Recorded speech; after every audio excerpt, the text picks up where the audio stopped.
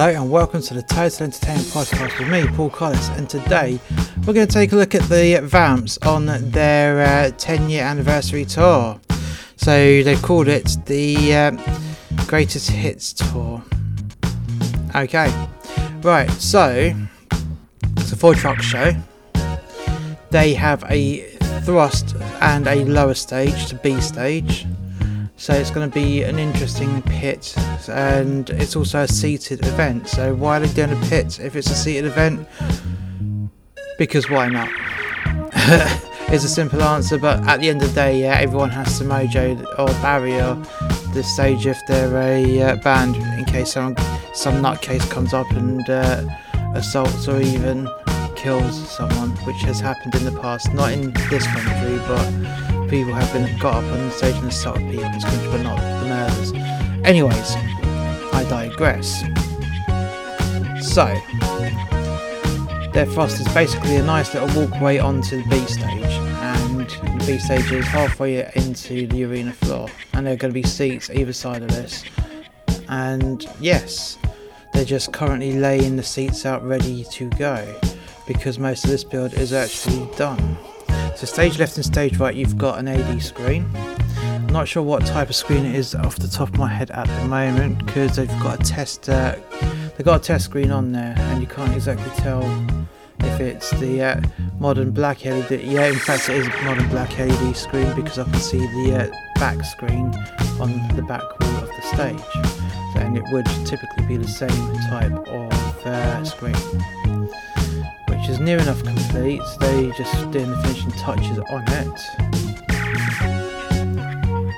and it's actually missing a few sections of panels, but that's done deliberately, because so has the stage left and stage right missing a few panels here and there, and that's done deliberately because on the stage are the missing panels.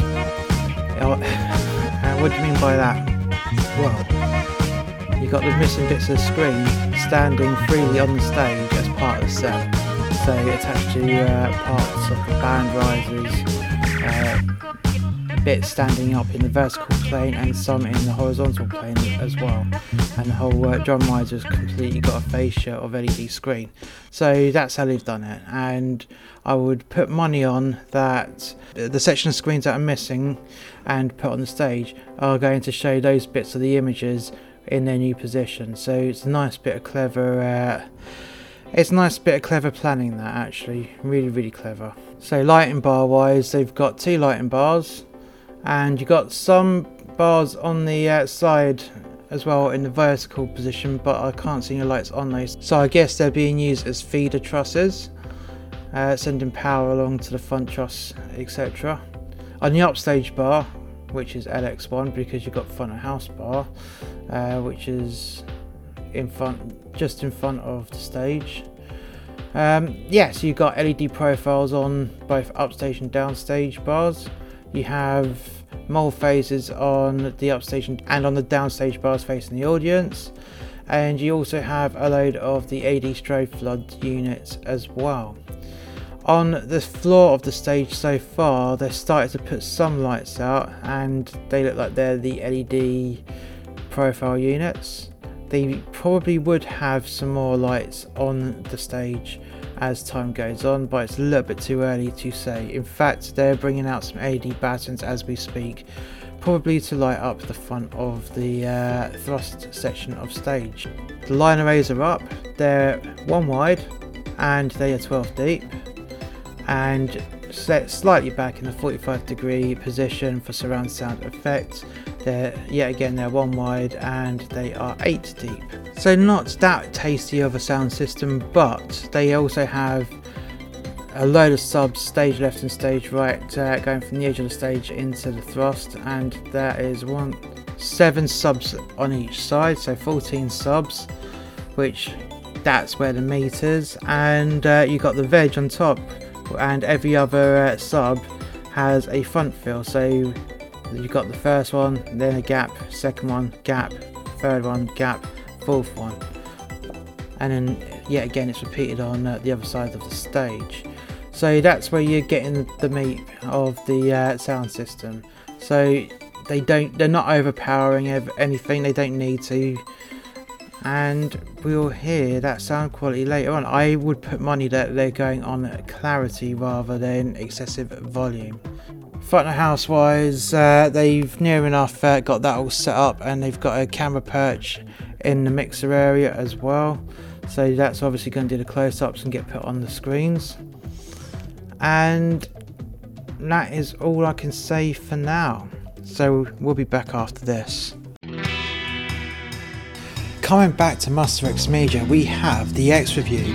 And if you don't know what the X Review is, or was, and will be again, it's where I go and do a reaction video to music videos. So you get genuine reactions, and most of the time they are on the fly surprise reactions, because I would not have seen the videos that I've been reacting to.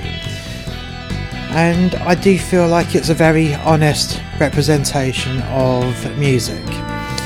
So if you like to listen and watch reaction videos, the link is in the description. And we're back. So, The Vamps are a British pop band consisting of Brad Simpson, James Britton McVeigh, Connor Ball and Tristan Evans. They formed in 2012 and signed to Mercury Records, which is now Virgin EMI Records, in the November of the same year. In 2017, they had their first #1 in the UK albums chart with Night and Day, Night Edition. The first two albums, Meet the Vamps and Wake Up, are both certified gold in the UK.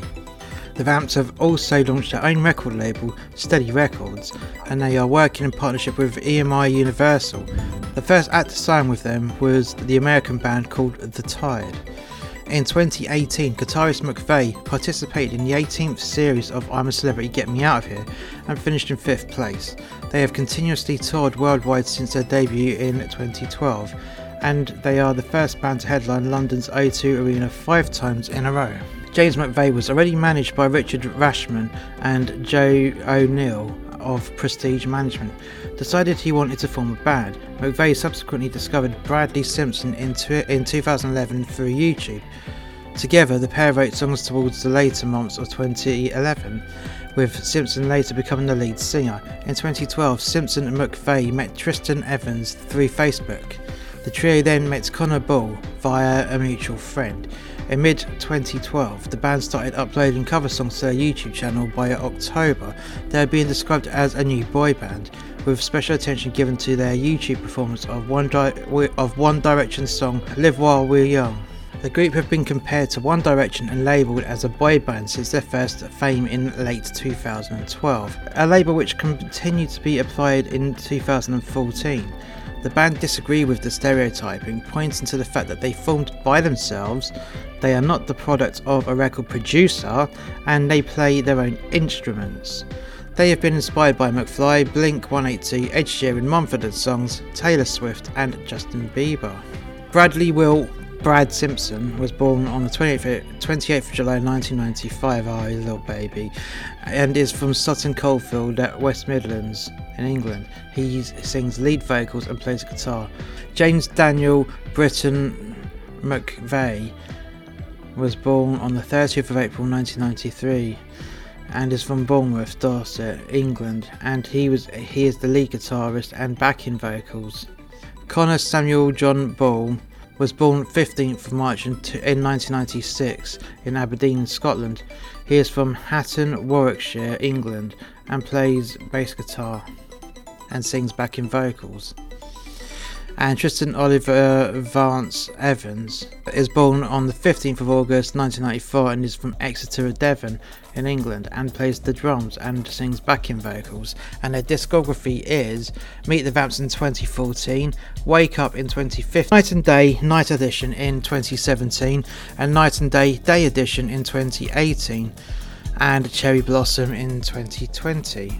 In 2015 they won from the Scottish Awards Scottish Fashion Icon of the Year, and BBC Radio 1 Teen Awards in 2016 for Best British Group. The Vamps have supported McFly on their Memory Lane tour in April and May 2013, and Selena Gomez at London's Hammersmith Apollo on the 7th and 8th of September in 2013.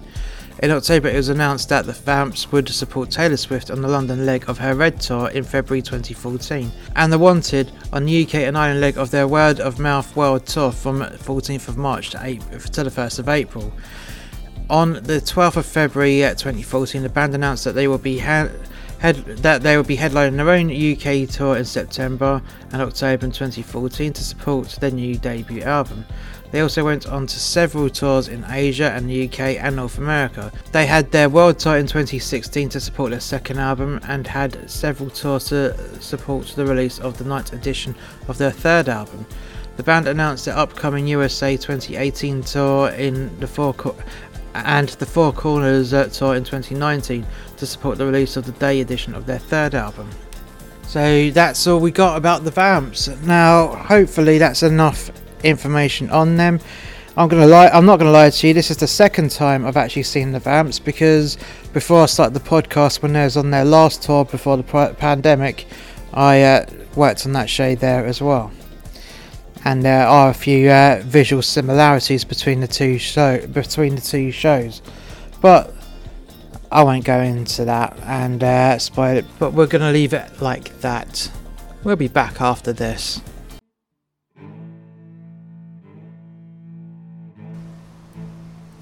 So not only does Master X Media have a series of podcasts, but we also have a series of books. The first book is actually two books, it's Volume 1 and Volume 2, of A Tribute to Working at Sea. The best fiction is based on truth. This is a compilation of short stories, rants and poems loosely based on the author's experience at working on a cruise ship. Some of these stories are based on actual events but highly exaggerated, whilst other stories are pure fiction. The title of the book, A Tribute To, is fitting with the tone of the book because, like a tribute act, it is a blatant, altered reality where you can enjoy it knowing it's not quite the truth. There are themes of alcoholism which used to be highly prevalent within workers in the cruise industry, as well as stories with a sexual nature. So sit down, relax, and enjoy the ride of A Tribute to Working at Sea Volumes 1 and 2. All of these books are available on Amazon and are available in paperback and on Kindle, and the links for all of these books are in the description below.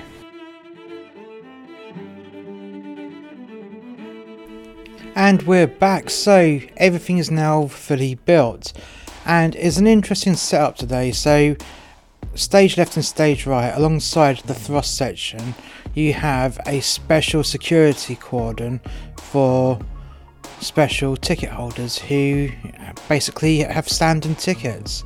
And what we've done is we've done the Mojo going in front of the stage where it normally goes, and then up to the line of the edge of the thrust section is another set of Mojo on both sides, basically creating a secondary pit and a nice little dance area for those standing tickets on both stage left and stage right. Bit of a pain in the bum to put in, but it works. Yes, it definitely works. And when you have an interesting pit like that, you have a lot of very deserving fans who will completely enjoy this close-up experience, because not many people will be able to see the band up and close like that. It's just not going to happen. Only when they come to the furthest point downstage on the thrust, but then it's a seated event for everyone else. So you're not really gaining anything unless you're on the front two rows of the seated area. Oh well, that's just how it goes. And if you've got the money to buy one of these expensive standing tickets, then you have the money. We'll be back after this. The Royal Carnarvon Crescent by Paul Collis from Master X Media. When a neighbourhood dispute explodes into an all-out war. So Chaz Bruford, his wife Ellie and their young daughter Aurora move into Carnarvon Crescent. They soon become aware of the troublesome next door neighbour he makes a point of living in her house for over 50 years. From the moment Chaz arrived and began to unload, his new neighbour takes an instant disliking to him, and she goes out of her way to make Chaz and his family feel unwelcome. The animosity quickly spirals out of control from both parties, and the mutual respect gets lowered right into the gutter from the outset. Chaz comes to realise that this is not just any war, it is a neighbourhood war to end all wars. This book is available to buy on Amazon, and this book is available on hardback, paperback and Kindle. This book is pure fiction and should not be used as a user manual.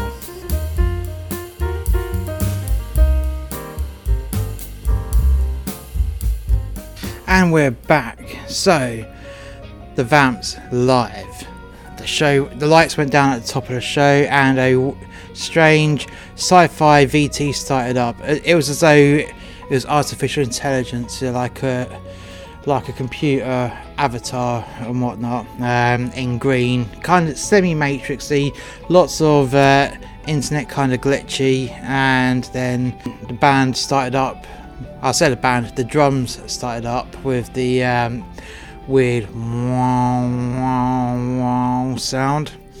As the kabuki dropped, the stage was just flooded with bright lights, and what they did was they kept the lights quite basic really, and I'll get onto why that was in a bit, but it was near enough a constant wash on the stage, either white light or a blue talk state, and a little bit dark here and there, but it was predominantly bright with lots of colours, lots and lots of colours. And what they done was flash and trash some of the strobe flood units as well as the profile units, which were mainly used for sweeping into the audience and making emphasis points on the music. So a bit of a stabby bit with the guitar, for example, and those profile units would just follow that beat as well. Now, the reason why they didn't go intricate with it, and that is because the screens, the LED panels, the LED screen panels, they just completely outshone most of their lights, and they knew that to start with, so they didn't try and program stuff that couldn't be seen, and that's why it was done like that. They kept it nice and simple. Underneath the thrust, well, the thrust stage was made out of it was skinned with metal grills, like a proper grate, yeah. And underneath the stage you had a load of LED units facing upwards, just giving a nice uplight feel from the grills. Very 1980s. It would have been done back in the day with Parcans, Par 64s, or maybe even 36s, depending on how big the room is. But for us, an arena like this, it would be Par 64s, loads of them. Anyways, we're not back in the 80s, we're in modern times. So they had LED fixtures which could become any colour, and it was just uplighting through the grills, and it was a nice classic effect used in a modern situation, which is always good to see. Also, the Vamps were constantly picked up by follow spots, traditional style follow spots, and I believe that the reason why they had traditional style follow spots rather than the robo spots is it's that time of year. The show was live today on the 1st of December. And what does the 1st of December signify, I hear you ask? It's Panto season. So all the brand new lights are either on big tours, bigger tours than this one. And there's nothing wrong with this tour being the size it is, but there are bigger shows which will command more money. But Panto season, they're going to have all the lovely robo spots on the Pantos because it's easier to light. So we had the traditional follow spots here, which, to be honest, I prefer the traditional follow spots to robo spots. But then again, that is my preference. And they were constantly lit by the follow spots. And the only time the follow spots stopped picking them up was when it went to talk state, i.e. blue, and it'll only light up the one person that was talking at the time. Or they'd completely fade off in a blackout. When I say fade off, it'll be more of a snap off, and if I was a lighting designer and saw someone fading off on something like that, I would go mad. But that's my preference. Now, sound wise, it wasn't loud at all, which is a good thing because they went for clarity, and there was a lot of clarity within that mix. Platinum standard clarity, guys, platinum standard. And that sound system was tuned so well. I heard them when they was tuning it, they were making sure that it wasn't reflecting into the glass panels on the level 1 balconies. That's how intricate they had this sound system tuned, which was great. It was really great. They thought of everything, and it had impeccable sound. And even at some points during the show, the audience were a lot louder than the band, according to my decibel meter. That's for sure. Every time they screamed, they were about, on average, 5 decibels louder than the band. Makes you think, really. It does make you think. Now, how was the show from the audience point of view? Well, as I said, they were loud, constantly screaming. They were loving the Vamps. They really loved them, and they probably would do absolutely anything for the Vamps, just to get a hug or a kiss. Definitely a kiss, but but that is ladies for you. They become all irrational when there is a boy band performing, and that's not me being sexist. I'd like to see anyone else I'd like to see anyone else compare them to anything else they've seen. And I've seen many shows in my time, and I've seen many shows where it's a boy band on and the girls just go absolutely wild. They're just like possessed beasts. You can't stop them, and they'll just go and scream and scream and scream and scream, and then pass out, and then when they wake up they'll scream again. And yeah, I'm trying not to sound sexist, but that's kind of what happens with a predominantly female audience watching a load of young men that they would just desire. And even with the older ladies in the audience, they would desire these boys more than a morning mimosa. Yes, they would.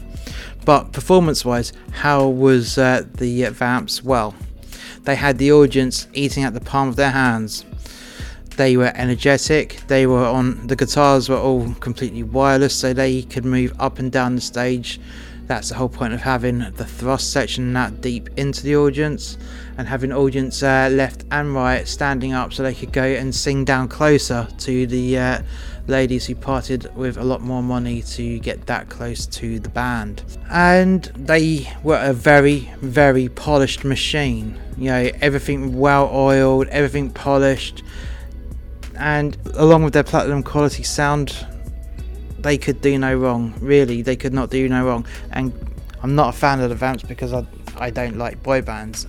And yes, they are a boy band. They may try and deny it, even though what sets them apart is they play all their own instruments perfectly. They're still a boy band. But then again, so was the Beatles. They were a boy band too. I digress. The audience loved every part of their performance.